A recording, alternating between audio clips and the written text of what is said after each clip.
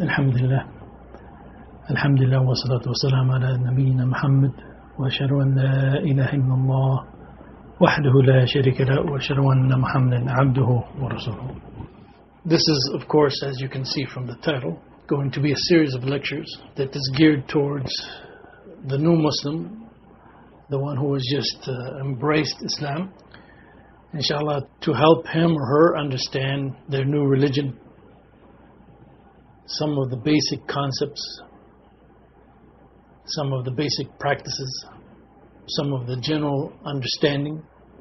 Now obviously, inshallah, anyone who has become a Muslim has already studied Islam to some extent, or at least has some basic understanding of Islam. But the reality is that there is no course, for example, that Muslims are required to take or anything of that nature before they actually become a Muslim, although in some Muslim countries they actually do offer courses. But especially here in the United States and other places in the West, people enter into Islam and their background, their understanding of Islam is variable. Some people have studied Islam for a long time, they understand many things. Others have just recently been exposed to Islam, but they have seen enough of Islam to know that this is the way of life that they want and that they'll pursue, inshallah. And so therefore, as I said, people therefore enter into Islam with various understandings, different levels of understandings. And I think it is important, inshallah, and it will be beneficial for the Muslim, for the new Muslim, that as soon as they begin their path of Islam, that they have some basic concepts and some basic understandings, and they understand some basic practices. And in addition to that, there are actually some issues of concern which are particular for non-Muslims, for those people who have converted to Islam from different backgrounds, from different cultures and so forth. And so therefore there are some rules and regulations and laws that they have to be aware of, that inshallah they will be able to implement in their lives. And so that is part of the goal of this series, to present this information. As I said, hopefully, inshallah, much of it maybe you've already studied and so forth. But also to, inshallah, put it all into one place, maybe you can review this more easily and so forth. And in reality, also, since I'm also a convert to Islam, converted many years ago, and I have seen many converts along the way. In addition, some of this information that I'll be providing is also kind of like the information I wish I would have had, or somebody would explain to me, or explain to other new converts, that would have made life easier, maybe less complications, maybe less misunderstandings along the way. And so also this is inshallah meant to help you not just practice your Islam, but also understand Islam vis-a-vis your new brothers and sisters within Islam. Let me start out by, of course, congratulating the new Muslim for this act of embracing Islam. Especially in this day and age, obviously, it goes without saying that there are many impediments to embracing Islam. There are many factors, there are many, in fact, we can say many people even who will do their best, or who are doing their best to keep people away from Islam. They do this by many means, spreading, for example, false and misinformation about Islam, doing anything that they can to keep people away from wanting to study, wanting to learn, and wanting to embrace this religion. So the new Muslim has been blessed by Allah subhanahu wa ta'ala, has been blessed by God, that even through this darkness and through all of these obstacles, God in His mercy has led him to become a Muslim. So every new Muslim, in fact every Muslim actually, not just every new Muslim, but every new Muslim should be very grateful and very thankful to Allah subhanahu wa ta'ala that Allah has guided them to Islam, that Allah has allowed them to see the truth of Islam. As I said, there are many things that are put in our ways, in front of becoming a Muslim, in front of practicing Islam, in front of trying to improve our Islam. And so therefore every Muslim, not just again the new Muslim, but every Muslim should be very grateful and very thankful to Allah that Allah has made it easy for us to embrace Islam, to see Islam, to practice Islam, and inshallah to understand Islam properly. But upon becoming a new Muslim, and as I said, being grateful to Allah that you have been guided to Islam, you are still new in the faith, and actually there's a lot of things that you can look forward to in your new religion. And you are still kind of in the infant stages. You still have a lot of growing to do. And as you progress more and more in Islam, and as you understand more and more in Islam, then actually your appreciation for Islam, your appreciation for Allah, your gratitude towards Allah, your appreciation for the Prophet Muhammad, all of this increases. All of this grows. In fact, the Prophet Muhammad, peace be upon him, spoke to us in a hadith in which the Prophet, peace be upon him, is describing those people who have really tasted the sweetness of faith. The Prophet ﷺ said, ثلاث من كن فيه وجد حلاوة الإيمان أن يكون الله ورسوله أحب إليه مما سواهما وأن يحب المرء لا يحبه إلا لله وأن يكره أن يعود في الكفر كما يكره أن يقذف في النار. The Prophet ﷺ said there are three characteristics that if a person has them, he has tasted the sweetness of faith. And these three characteristics are that Allah and His Messenger are more beloved to him than anything else, and that he loves a person and he loves him only for the sake of Allah, and that he hates to return to disbelief in the same way that he hates to be thrown into the fire. Now, as I was saying, a new Muslim,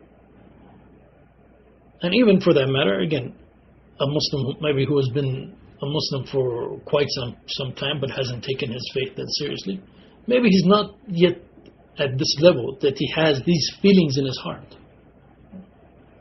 But as I said, inshallah, as you grow in Islam, as you learn more about Islam, these things will develop in your hearts. Basically what I'm saying is that there's a lot to look forward to. You can look at your embracing of Islam as a first step. And there are many wonderful steps, inshallah, that are to follow. As you come closer to Allah subhanahu wa ta'ala, as you understand the religion better, as you improve in your practice and behavior, Islamic behavior.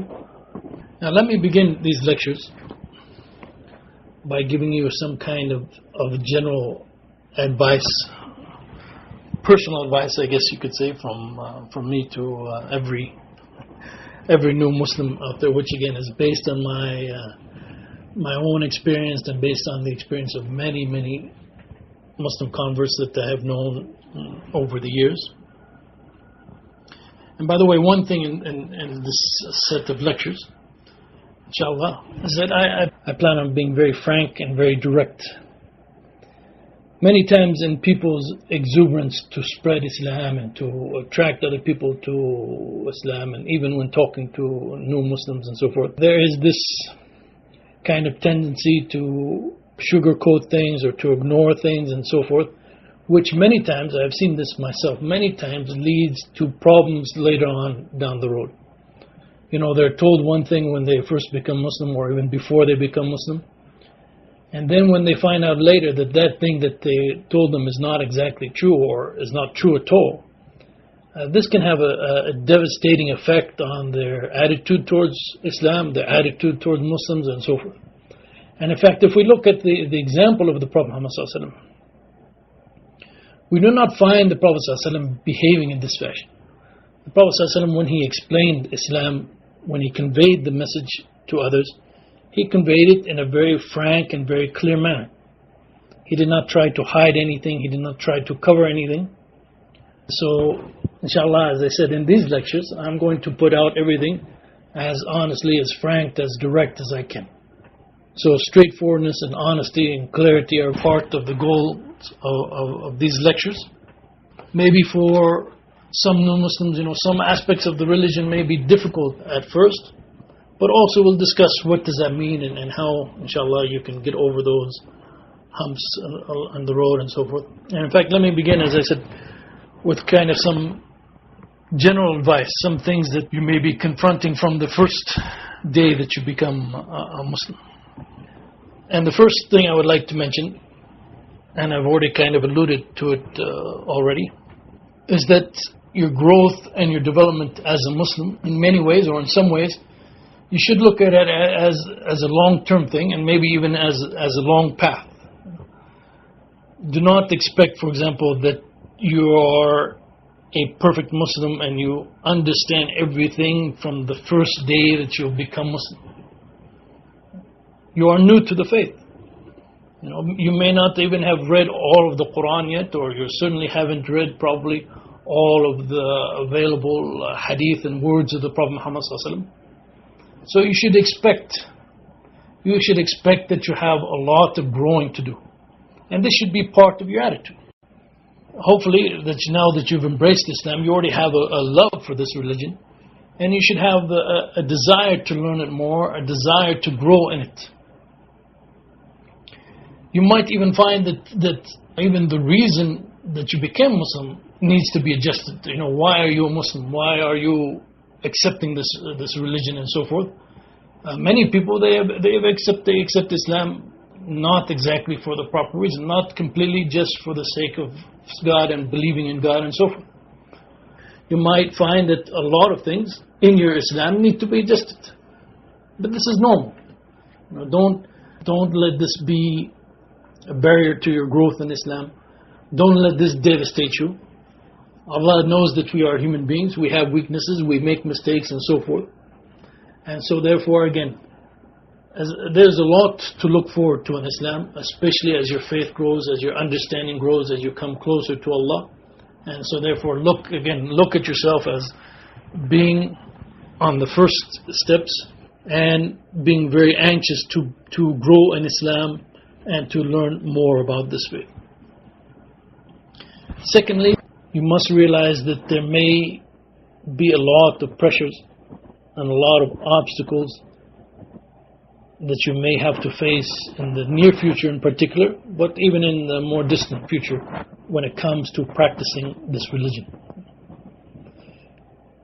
You, for example, in the United States or in the West now or in the post 9/11 era or whatever, you may think, for example, that this is something related to what is going on now, but in reality this is not the case. In reality, anytime someone turns to the truth and someone accepts the truth and someone wants to make himself sincere to God, there are going to be forces, whether it is human beings, whether it is the devils or whatever, shaitan, there are going to be forces that are going to try to take him away from following that path. We see this in the example of virtually all of the prophets. Even the Prophet Muhammad, as we know, finally he was driven out of his city of Mecca because of the opposition that he faced, sometimes from the family members, people who were very close to him.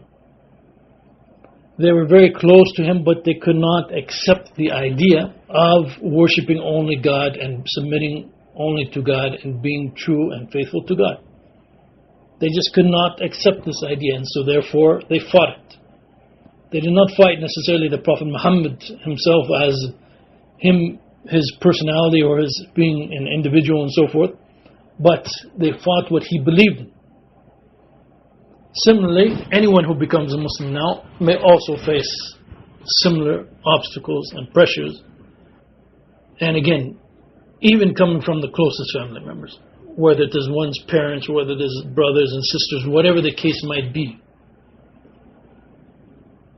Turning to God and following this path. This path, and as I already alluded to, this path and being blessed by Allah with recognizing this path and accepting this path and accepting this religion.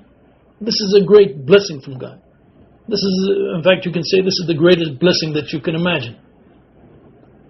So you shouldn't expect this great blessing to come without any sacrifice on your part, without any demonstration on your part of your willingness really to adhere and to accept this blessing from God.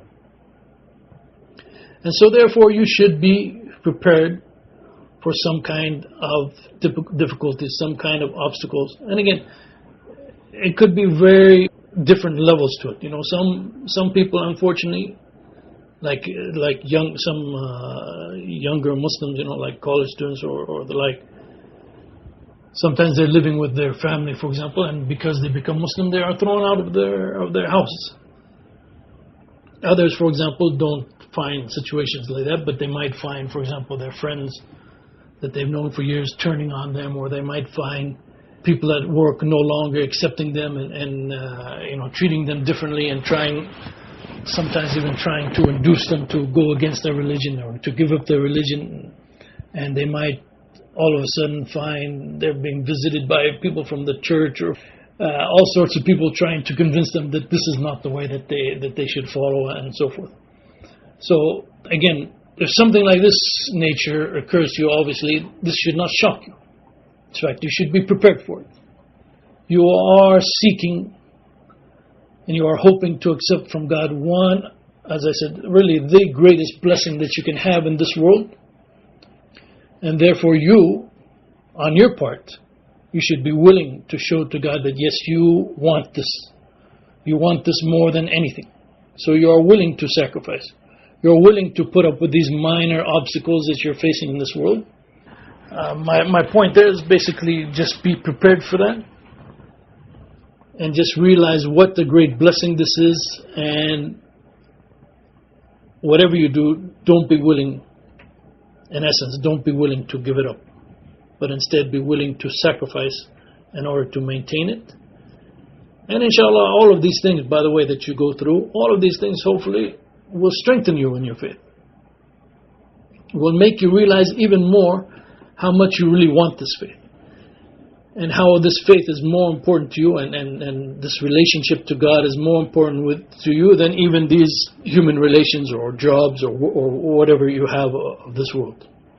So these are not just trials that you may be facing without any benefit, but in reality, as I said, they may help you grow and make you into a better Muslim. Now, I guess as a third point, one of the things obviously that is going to occur to any new convert, any new Muslim, is that he's going to have to interact now with the Muslims as a whole, the other Muslims of this world. And unless you happen to convert while in prison, which mashallah there's many brothers and sisters who do convert under those circumstances. But in general, in most of the places in the West, when you convert to Islam, you're going to be mixing now with a Muslim population, people who have already been Muslim before you. And many times these Muslims are from different places, different countries, different cultures. And because of this fact, and because of the fact that actually as a Muslim also you are now joining a new community, and you're a member of a new community, and Islam is not a religion obviously that just looks at the individual and you'll be living off all by yourself and worshiping God all by yourself. But actually you are supposed to be a brother and a sister of this community, and the others should treat you as a brother and sister, and you should treat them vice versa as brothers and sisters. So there's going to have to be this interaction with other Muslims.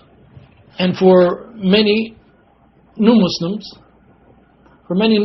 this interaction with other Muslims, alhamdulillah, goes very smoothly. In fact, they find, for example, myself, alhamdulillah, when I converted to Islam, I found a group of Muslims who, mashallah, were dedicated to the religion, had a good understanding of the religion, and they accepted me as a new Muslim, and I benefited, alhamdulillah, a great deal from their guidance, from their friendship, from their brotherhood, and so forth. Other times, unfortunately, sometimes new Muslims, when they begin to interact with the Muslim community as it is, some issues and some problems start to develop. And so let me just touch upon a few points that hopefully, inshallah, you should keep in mind while encountering and starting to mix with the Muslim community that already exists. Some new Muslims, when they encounter Muslims, for example, in the mosque and so forth, they have a tendency to look at other Muslims as if every Muslim is a prime example of what Islam is supposed to be about. And so therefore, if they're hurt by any Muslim, or if they are wronged by any Muslim, or if they see some wrong in other Muslims, they see this as a reflection of what Islam is. And this is obviously a grave mistake. And for most people, I think if they would just reflect on their own background, they would see why this is a grave mistake. Because Muslims, unfortunately, are, you can say they are no different from any other religious community in the world nowadays in some aspects. And in one of those aspects is that not every Muslim is a good Muslim. Not every Muslim is a practicing Muslim. Not every Muslim is a knowledgeable Muslim. So as I said, if for many converts, if they were just to reflect back on their own history, let's say, like as I said, let's say like a person living in the United States who comes from a Christian background. So when you go to church, if indeed you go to church, right, because many Christians don't go to church, but if you go to church, you'll find people in the church who are, even if they go to the church, they are not necessarily practicing Christians, and outside of the church, their behavior does not reflect Christian teachings and so forth.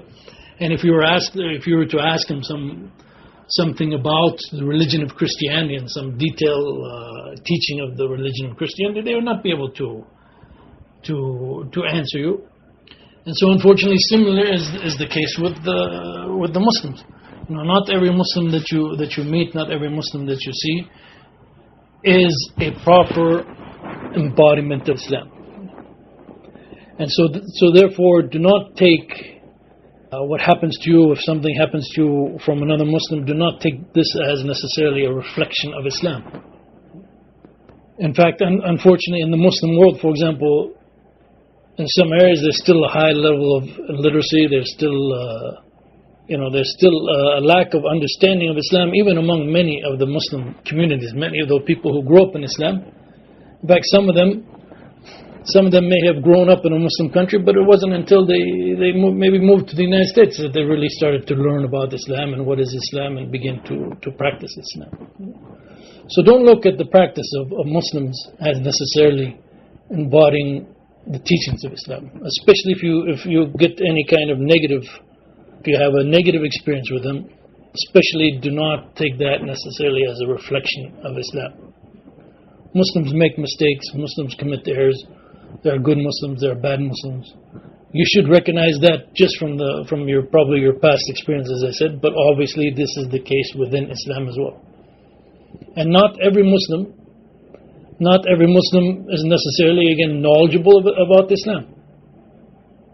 Unfortunately, Muslims are very emotional about Islam in the sense that they love Islam, and so therefore they have this desire, especially if there's a new Muslim, they have this desire to teach the new Muslim about Islam.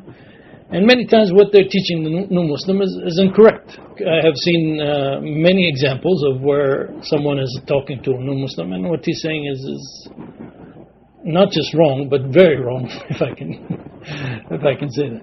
So you have to be careful about this as well. But usually, anytime you enter into a Muslim community, anytime you enter in a Muslim community, most Muslim communities have some individuals who are known for their knowledge, who are known for their proper understanding of Islam and so forth. These are the ones that you should try to seek out if you have some questions, if you have some difficulties, instead of just letting any individual come up to you and talk to you and try to explain something to you about Islam, or just finding anyone who you happen to see in the mosque, because, as I said, that can be very misleading. And the information that you get from them may not necessarily be reliable. Perhaps maybe not a more serious, but perhaps a more common situation also has to do with culture. obviously, if you are especially living again in a Muslim community, in which most of the Muslims, for example, are from someplace overseas, some Muslim lands overseas. Obviously, when they come to the United States and when they practice Islam here, they come with their brand of culture. You can call it Muslim culture if you like, whatever. Doesn't really matter. And actually, the different Muslim peoples of the world, they have their own cultures. I mean, if you travel, for example, to Malaysia or Indonesia or India or Pakistan or the Middle East or North Africa or Sub-Saharan Africa, you're going to meet Muslims, and all of them are going to have slightly different culture. But when it comes to the interpersonal relationships between Muslims here, and especially the new converts, sometimes, unfortunately, this aspect of culture does interfere with let me call it the smooth transition of a new Muslim to Islam. Because obviously the American now is coming from a very different culture. And he is still a new Muslim. He's still trying to internalize many of the teachings of Islam. But his behavior, his actions may not be consistent with many of the Muslim cultures in this world. But what you'll find with respect to these cultures and with respect to these practices, you'll find some aspects that you need to be aware of. Number one, sometimes the cultural practice actually contradicts the teachings of Islam. For example, in some of the Muslim cultures of today, if a woman, for example, marries into a family, then they expect that this woman will not wear hijab or will not wear the proper Islamic dress in front of her husband's brothers. So, for example, they now think that she's part of the family, and they might even consider it some kind of an insult or something that she wears, the proper Islamic dress even in front of her husband's brother. Like this is a lack of trust or something of this nature. As I said, this practice goes directly against the teachings of Islam. And so here you have a cultural practice. And unfortunately, by the way, for many new Muslims, I should say in particular many new Muslimas, they are put into this situation because maybe they became Muslima because of someone that they knew and maybe they married him, or shortly after becoming Muslim, they are encouraged to get married, so they end up marrying a Muslim from a different culture. And unfortunately, they are oftentimes put into this kind of situation. Obviously, if the cultural practice contradicts Islam, then the cultural practice is not to be followed.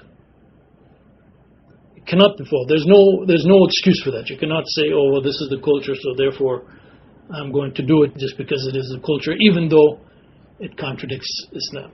Now, this is not an acceptable argument.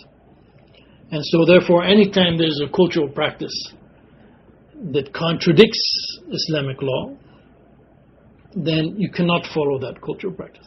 Now, obviously, sometimes to know what contradicts Islamic law and what doesn't contradict Islamic law, this requires some knowledge of Islam that the new Muslim or the new Muslimah may not have at this time, but as they grow more in Islam or as they learn more about Islam, some of these things will be very clear to them. And as I said, there's no excuse for following a culture, even if it is a so-called Muslim culture, if that culture contradicts Islamic law. But what usually happens is that the cultural practice may not necessarily contradict Islamic law, but it is not something that the convert is used to. And unfortunately, as I said, this can actually lead to some kind of friction between the new Muslim and the other Muslims, the Muslims, for example, who grew up as Muslim and so forth, and are from these different countries. Many times it is behaviors that are in the Muslim cultures that are actually good behaviors in the sense that they are meant to make things good between people and to spread like friendliness or neighborliness and so forth among the people. However, as I said, it is something new for the new Muslim and different from his culture. Like, for example, the way that they eat, the way... I'll give you one example. Especially for the Arabs of the Bedouin Arabs, for them, meat was considered kind of a delicacy. And if you could share meat with others, this was a sign that you are a generous person and you're trying to be very generous to the other individuals. Obviously some new converts, they're not even used to eating meat, but we won't worry about that for right now. So as a sign of their generosity, they try to give you meat and so forth when you're eating with them. And even it's happened to me on many occasions, since I'm not that big of a meat eater many times, so I don't usually choose that much meat and put it on my plate. That if they see that you don't have much meat on their plate, they'll cut off a piece of meat from their plate and they'll just throw it onto your plate. And so you'll just be sitting there and all of a sudden the piece of meat will fly in on your plate as you're trying to get your food. Now, what they're doing from their perspective is they are being very generous and very gracious, and they are actually showing you how much they like you and how much they want you to they want to give you what they have, which is the best in their eyes. Now, to have someone take some food from his plate and throw it onto your plate and so forth, like in American culture right now, probably that's not that's not something that most Americans, let's say, would be used to, and some might even be a little bit offended or will not like this cultural practice. Well, as I said, again, from the Islamic law point of view, there's nothing obviously wrong with this practice. In fact, it's something where someone is sacrificing something. In essence, that's what they're doing. They're sacrificing something and they're trying to give you something that they feel is really good. And so they're actually expressing their like for you and so forth. For some, I've actually seen many converts to Islam have a great deal of difficulty with this kind of thing. They do not like it whatsoever. And I'm just going to, as this is just an advice from, again, from someone who's been Muslim for many years, I think the best way to approach these kind of things, even if you feel uncomfortable with it, or even if you a little surprised by it at times, or something of that nature, the important thing is to try to look at the spirit, why they did this kind of action. Why do they do these kind of action? They are doing these kind of actions because in their culture this is considered very generous, very nice. They are actually demonstrating to you how much they care about you and how much they like you, that they want for you the best and so forth. And you now have embraced Islam, you are a Muslim now, and you are joining this large brotherhood, and this large, and sisterhood as well, this large brotherhood has people from all over the world.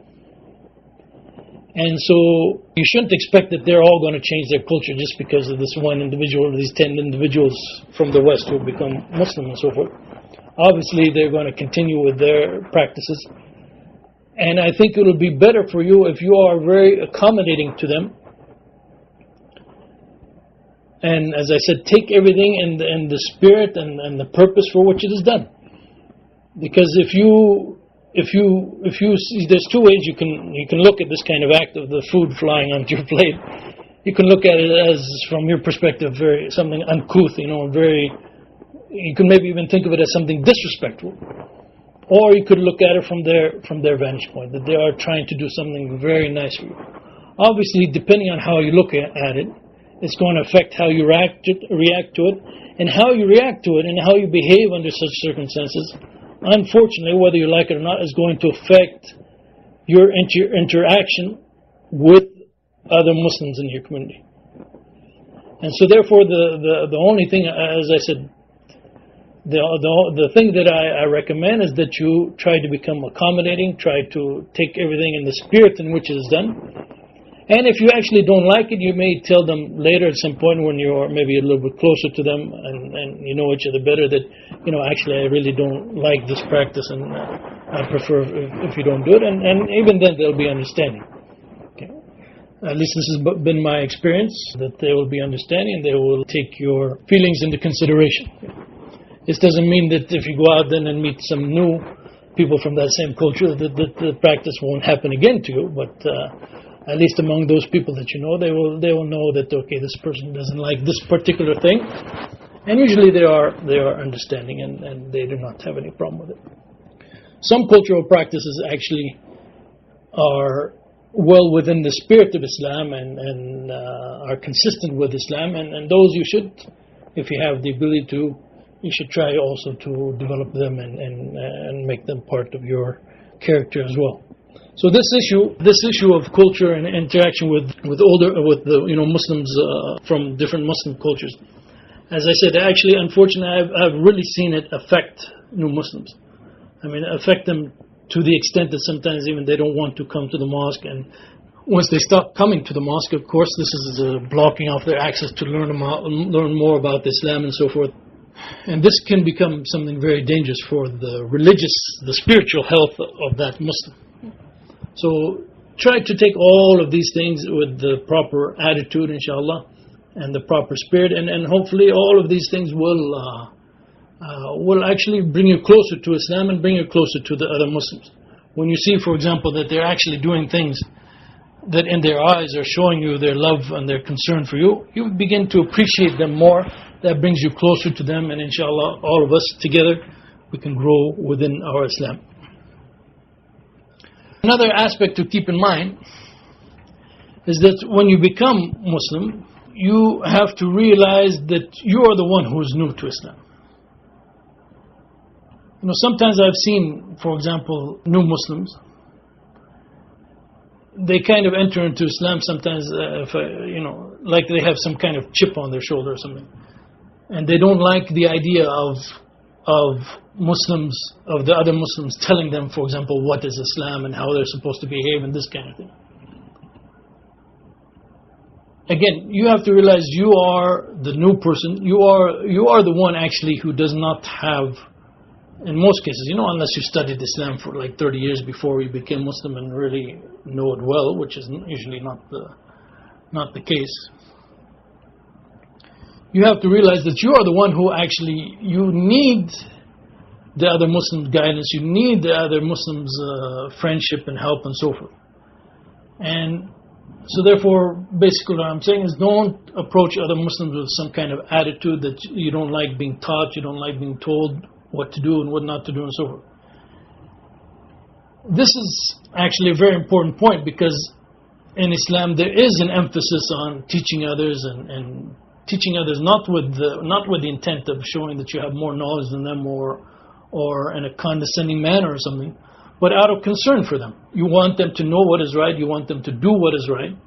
And so therefore, when you see your brother doing something wrong, coming into the mosque, for example, and behaving in an improper manner or not praying in a proper manner, it is natural for a Muslim then to go up to that other Muslim and say, look, I saw you doing this, and I know that you're a new Muslim, and so therefore I thought I should tell you that this is incorrect what you did. You should do it this way and this way and so on.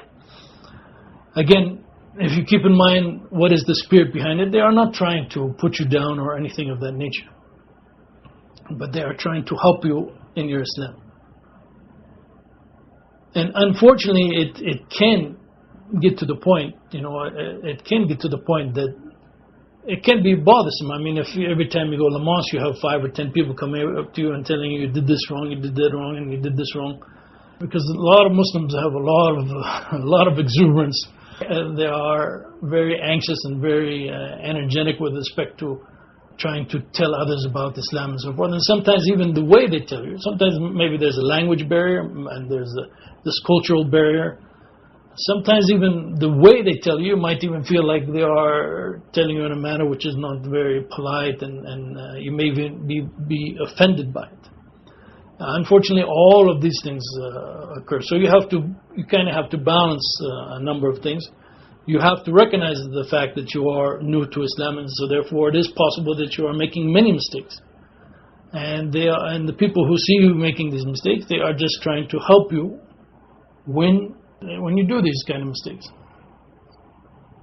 Now, if it does get too much and if it really does seem to be bothersome, first of all, I would recommend that you have patience. Because remember, I told you that you may face many trials. You may face trials from your parents and from your brothers and from your sisters and so forth, but also when interacting with other Muslims, also you're going to face many trials. And them coming to you and maybe telling you things in a manner that you don't like and so forth, or telling you too much and overburdening you and overloading you and this kind of thing, I can just recommend that you have patience. And remember your ultimate goal and your ultimate purpose. Your embracing of Islam and this practice of the religion of Islam, this is not just some kind of weekend activity that you're doing just for fun or something of that nature. But your ultimate purpose is to please God, have Allah pleased with you, and to get closer to God. And so therefore the ultimate purpose, the ultimate goal should override any kind of little problems that arise along the way, any kind of little disturbances that arise along the way. And one of these kind of disturbances that people come across often, again, is this interaction with Muslims who have been Muslims for a while and sometimes being taught and being corrected in manners or on a repetitive basis that begins to bother the Muslim. So it may not, for some individuals, it may not be an easy thing to deal with, but again, I have to stress that patience on these issues is very important. Keeping in mind the long-run goal, the ultimate purpose, why you're doing all this. Anytime you keep those things in mind, this can make you rise above all of these kind of minor and small difficulties that you may face while interacting with other Muslims. And again, as I said before about the culture, if you keep in mind the spirit and the purpose behind it, they're not trying to belittle you, they're not trying to harm you, they're not trying to embarrass you in any way, but they are actually, in general, they are trying to help you. And so therefore, inshallah, if you take it in that spirit, I think inshallah things will work out fine and you will benefit from their advice and so forth. Another issue that you must also be aware of, especially in the United States, I'm not too sure about England and other places, but many of the mosques in the United States, they are run by volunteers. They are usually understaffed. They are almost always underfinanced, even when they are not run by volunteers. They are underfinanced. So don't expect perfection from the people, unfortunately, who are working in the mosque. You don't, especially as I said in the United States and probably in other Western countries. The Islamic setup is not, we do not have that large of a population, we do not have that large of funds and so forth to be as organized and to be as proficient as some, for example, as some of the Christian churches that we see here. If you travel to some of the Muslim lands, you'll find, for example, that the mosques are run and financed by state ministries, by governmental ministries.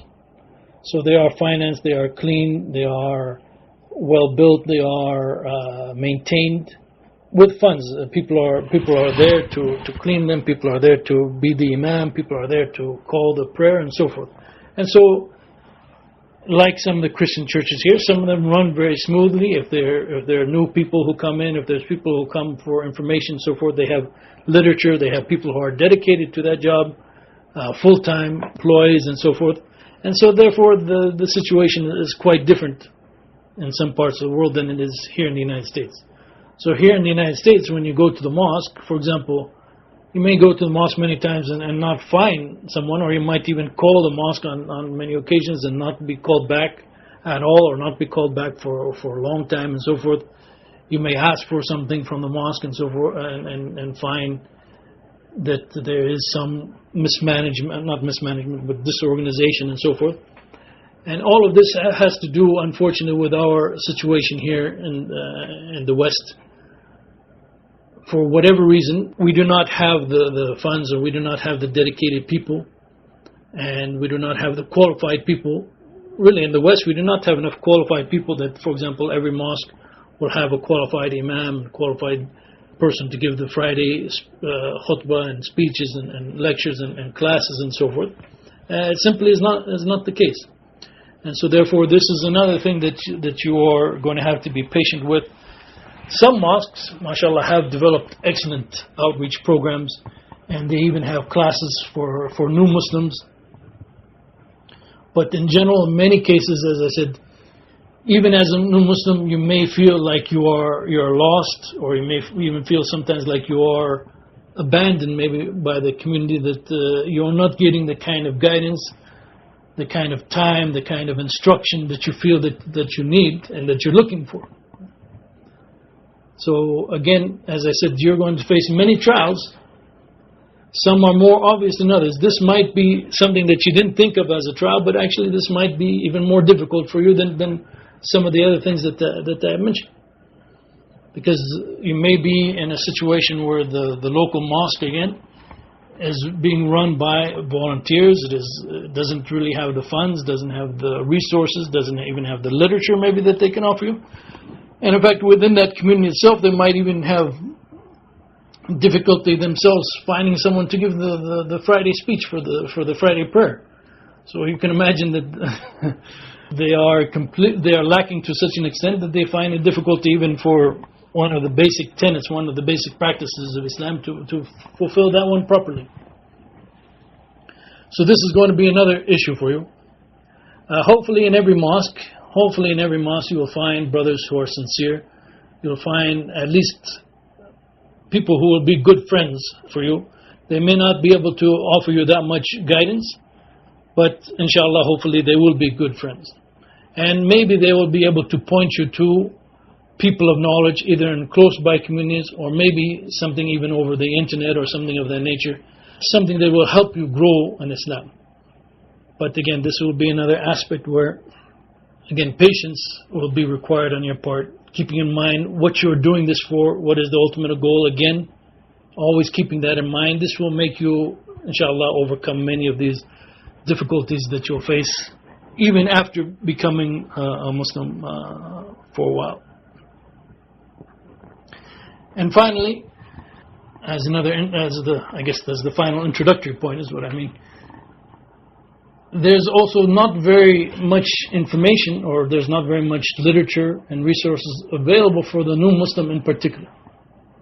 Okay, there are a lot of issues of concern for the new Muslim. There are a lot of even laws, or what they call fiqh regulations, that are specific for a new Muslim.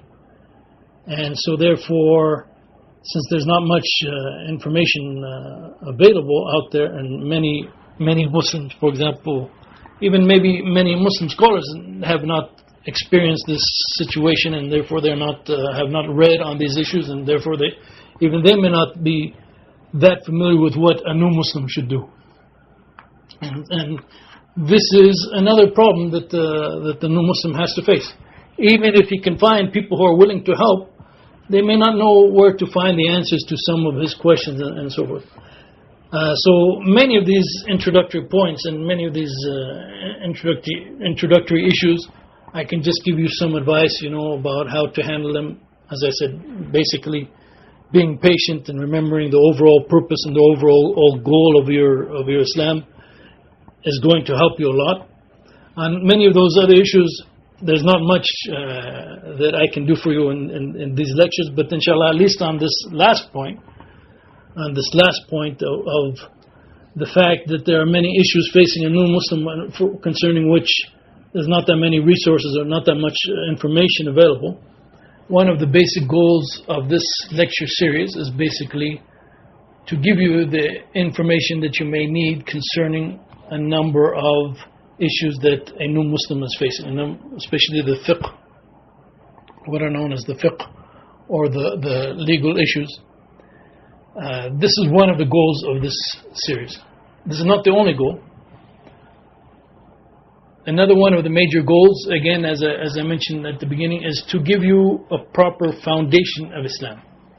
Because if you have the proper foundation, then inshallah everything else will be much easier for you.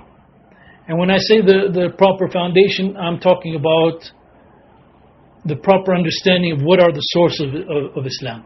Where do we get the teachings of Islam from? What are some of the basic characteristics of Islam and the basic goals of Islam that we can always keep in our mind that this is what Islam is all about? What are some of the basic beliefs in Islam that we have to make sure that we understand properly? Again, as I mentioned before, inshallah, all of the new Muslims have studied Islam to some extent, but there might be some issues that they didn't touch upon and so forth. But if you have the foundation, if you have the proper beliefs, and you understand them properly, if you understand Islam as a whole, what are the goals of Islam, what is Islam giving you, what are the essential features of Islam, if you understand all of these properly, that can make your life very easy. That'll give you the guidance, the light that you need under different circumstances, that will help you. At least you know where to turn to. At least you have some basic idea of what is occurring to you and how are you supposed to respond and so forth. And then beyond that, we will get into, inshallah, specific issues related to a new Muslim, issues like, for example, what about the wealth that he has before he became Muslim? What about the fact that he's married to a non-Muslim spouse? What should be the interaction with him and his non-Muslim relatives and so forth? All of these, inshallah, we hope to cover in this lecture series, inshallah. And so, inshallah, we'll start with a discussion of the two basic sources of Islam, because, as I said, if you understand these properly and you have the right attitude towards these, the basic sources of Islam, that will, inshallah, help you a great deal in the long run. The Prophet ﷺ said, تَرَكْتُ فِيكُمْ أَمْرَيْنِ لَن تَذِلُّوا مَا تَمَسَّكْتُمْ بِهِمَا كِتَابَ اللَّهِ وَسُنَّةَ النَّبِيِّ. The Prophet ﷺ told us, I have left among you two matters that if you adhere to them, you will never be misguided. The Book of Allah and the Sunnah of His Prophet.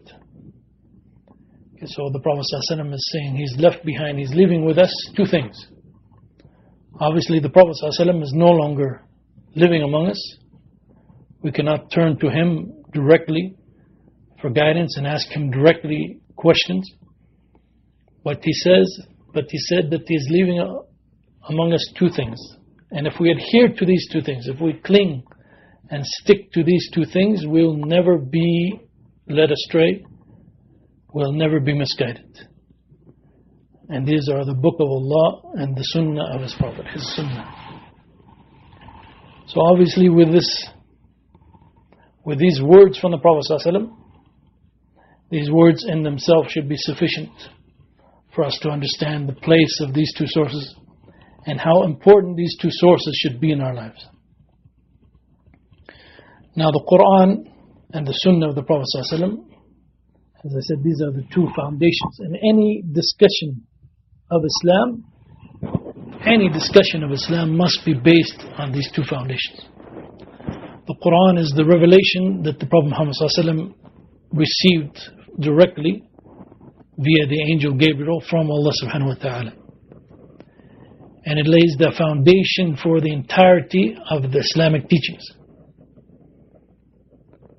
And therefore any kind of discussion about Islam obviously must be based on what the Quran is saying. It's amazing to me, sometimes you can pick up a book about Islam, supposedly explaining Islam, especially nowadays.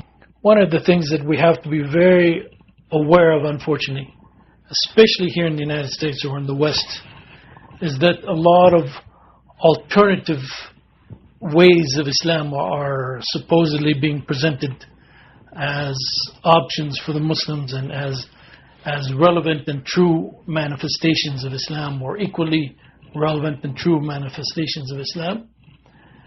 And actually, it doesn't take a genius to figure out that there might be something wrong. If, for example, you pick up a book that is supposedly explaining Islam, and then you go through the entire book, and there's rarely even a reference to the Quran, there's rarely even a verse being quoted from the Quran, while in fact this is supposed to be a book explaining Islam. It doesn't make any sense. I mean, Islam, the Quran is the very foundation of Islam. And so therefore you should be suspicious of any literature that is supposedly explaining Islam that is not based in any way, for example, on the Quran. And there's one book in particular called Progressive Muslims, collection of articles. You know, you'll be hard-pressed to find, in some of those articles, you'll be hard-pressed to find any quote even from the Quran about what Islam is supposed to be, what Islam is. So as I said, the Quran really is the foundation. However, at the same time, Allah subhanahu wa ta'ala did not reveal this Quran, as they say, on a mountainside. Right? It's not just some words that we find in a book someplace or we find along a mountainside. But Allah specifically chose to send this revelation in a very specific manner. Allah subhanahu wa ta'ala chose to reveal the Quran to the Prophet Muhammad sallallahu alaihi wasallam. And within the Quran, Allah subhanahu wa ta'ala tells us not only to look to the Quran, but Allah subhanahu wa ta'ala also tells us to look at the example of the Prophet sallallahu alaihi wasallam and orders us to obey the Prophet sallallahu alaihi wasallam. And his life and his example and his behavior, you know, what he did and so forth, this is known as the Sunnah of the Prophet Muhammad sallallahu alaihi wasallam. This is inclusive of his words, his speech, what he said, what he ordered and so forth, what he recommended, what he prohibited. All of his speech is considered part of his Sunnah. But it also is inclusive of his behavior, his actions, what he did. You know, many times his actions and his behavior as a whole are just as important as maybe individual words that he has given us. How did he behave with respect to his companions, with respect to his wives, and so forth. These are essential aspects, as we'll talk about, of Islam. And this Sunnah, as we'll talk about shortly, it is also captured another term that you should know, is the word hadith. The hadith is the literature that captures the reports about the Sunnah of the Prophet Muhammad sallallahu alaihi wasallam. And inshallah, we'll get into both of those aspects shortly. But I want to first begin by discussing the Quran. So the Quran, as we said, it is a revelation from Allah subhanahu wa ta'ala. It is actually the speech of Allah subhanahu wa ta'ala that He sent to the Prophet Muhammad sallallahu alaihi wasallam via the angel Gabriel. So the actual words of the Quran were given to the Prophet Muhammad sallallahu alaihi wasallam from Allah. So this is not the speech of the Prophet Muhammad sallallahu alaihi wasallam. This is not the speech of the angel Gabriel, but this is actually the speech of Allah subhanahu wa ta'ala.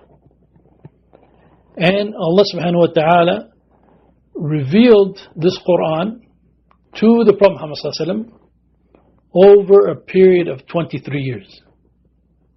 So the Prophet sallallahu alaihi wasallam received his first revelation when he was 40 years old, and the revelation continued to come to the Prophet ﷺ.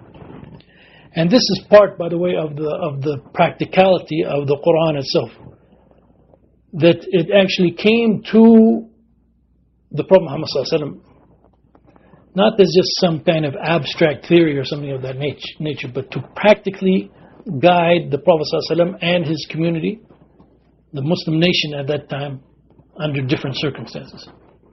Together now, when we look, we know that the Quran has 114 surahs, and when we look at it nowadays, sometimes we don't even realize that even within one surah, sometimes one portion of that surah was maybe revealed years after another portion. But when we read it, it all looks like maybe even it has come at one time, or we feel that it's just one book and so forth, obviously, but in reality it came over a period of 23 years. And part of the benefit of that, as I said, was to actually give guidance to the Prophet Muhammad ﷺ, to make it to make its teachings a real living thing. So it guided the community of the Prophet Muhammad ﷺ from the time that the Prophet Muhammad ﷺ was persecuted in Mecca, and finally when the Muslims had to flee Mecca to establish their new community in Medina, and when the onslaught came from the disbelievers in Medina, and the community continued to grow until Islam and the Muslim community became successful. So the guidance for all of these periods, the guidance for all of these different circumstances, in Allah's mercy He has given us this Quran that provides the guidance for all of these different times and all of these different periods of the Muslim community, for the Muslim community, and also for the Muslim individual himself. And so therefore, this Quran, we can say, this Quran transformed a people completely. The Arab people, the people of the Prophet Muhammad ﷺ, by the time of the death of the Prophet Muhammad ﷺ, these people were a completely transformed people. They went from a people who were heedless of God and religion and practicing proper faith to a very devout, pious community, adhering to God's laws and worshiping God and being sincere to God and being ethical in their behavior and so forth. And this we can see is really one of the ultimate goals of the Quran, and something that we have to understand about the Quran. The Quran is meant to develop us into proper human beings. It is meant to change our lives. If we are doing something wrong, if we do not have the right attitude, the right beliefs, the right practices, the Quran actually, the teachings of the Quran should make us change, should develop us into a new human being. And if we have the proper understanding of the Quran and the proper attitude towards the Quran, inshallah, this effect will come upon us. And this is one of the miraculous aspects of the Quran. The Prophet ﷺ, he described the Quran as being one of those signs, one of those miracles that the different prophets received.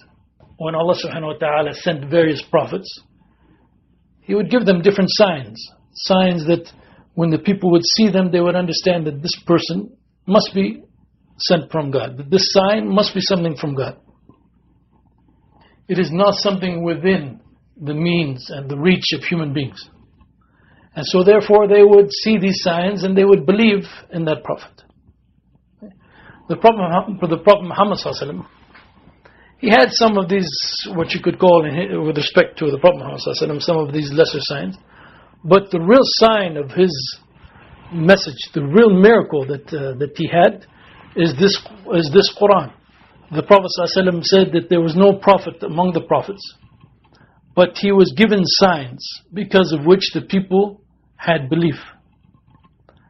But what I have been given is the divine revelation which Allah has revealed to me. So I hope my followers will be more than those of any other prophet on the day of resurrection. So here the Prophet ﷺ is comparing this sign that Allah subhanahu wa ta'ala has given him, this miracle that Allah subhanahu wa ta'ala has given him. It is the revelation from God. And it is distinct and unique from all of the other signs that the earlier prophets had. And so therefore, because of the greatness of this sign, he's saying that I hope therefore that I'll have more followers than any of the other prophets. Obviously the greater the sign, the more wonderful the sign, then inshallah this should mean the more people will listen to it, will see it, will believe in it, and it will have an effect upon them. So the Prophet ﷺ is basically describing this sign, this Quran, this revelation that he has received from Allah subhanahu wa ta'ala. He's describing it as really being greater than all of the other signs that all of the other prophets received. And therefore he has reason to hope. He has reason to hope that he will be having the greatest number of followers of all the prophets on the Day of Judgment. And so this Quran, it is a mercy from Allah subhanahu wa ta'ala that He has revealed this Quran. He has given the Prophet Muhammad sallallahu alaihi wasallam this great sign and this great miracle. And if you study the Quran, in great detail, you'll find that it is miraculous in many, many ways. During the time of the Arabs, for example, one of the aspects that they were very fond of and very proud of was their language and their eloquence. And they used to compete with one another in producing the most eloquent Arabic poetry and Arabic prose and whatever. And they used to have fairs like what we have nowadays, county fairs and state fairs and this kind of thing, where they used to go and they would compete. Everyone would read what they had, and there would be competition, and those people who were known for their eloquence, they would become very famous among the Arabs. So they had this source of pride among them, and so therefore Allah subhanahu wa ta'ala revealed this Quran in the Arabic language, in the pure Arabic language, to these people. And just the language of the Quran itself was such a miracle. The language of the Quran itself, they could see that this was not a product of humans. In fact, there's one scholar who noted that after Allah subhanahu wa ta'ala revealed the Quran, and after they saw that there's something that they cannot even compete with, all of these fairs, all of these like linguistic or artistic fairs that they used to have in the time before the Prophet Muhammad sallallahu alaihi wasallam, all of them stopped. They discontinued this practice. Because now they recognize that there's something actually that they cannot compete with. Now this linguistic and poetic and also prose, not just the poetic aspect, but also the prose, the beauty and the eloquence of the Quran, obviously for most new Muslims, they cannot really appreciate this because this has a lot to do with the Arabic language itself. And obviously most people who become Muslim, for example, here in the West, they're not experts in the Arabic language. Maybe we can listen to the Quran, for example, we can hear someone reciting the Quran and we can see, or I should say we can hear the beauty of its words and of its melody and so forth, but we do not really appreciate this linguistic aspect. But the Arabs at the time of the Prophet ﷺ, this was actually one of the aspects that they could really recognize and see that this speech, these words were not the speech of any human, that it must have come from God.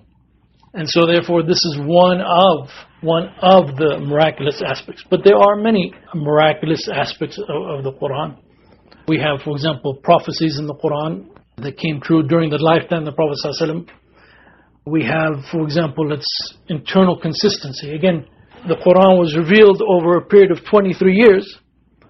And Allah subhanahu wa ta'ala even refers to the fact that if it had come from someone other than Allah subhanahu wa ta'ala, you would have found many discrepancies. Its historical accuracy.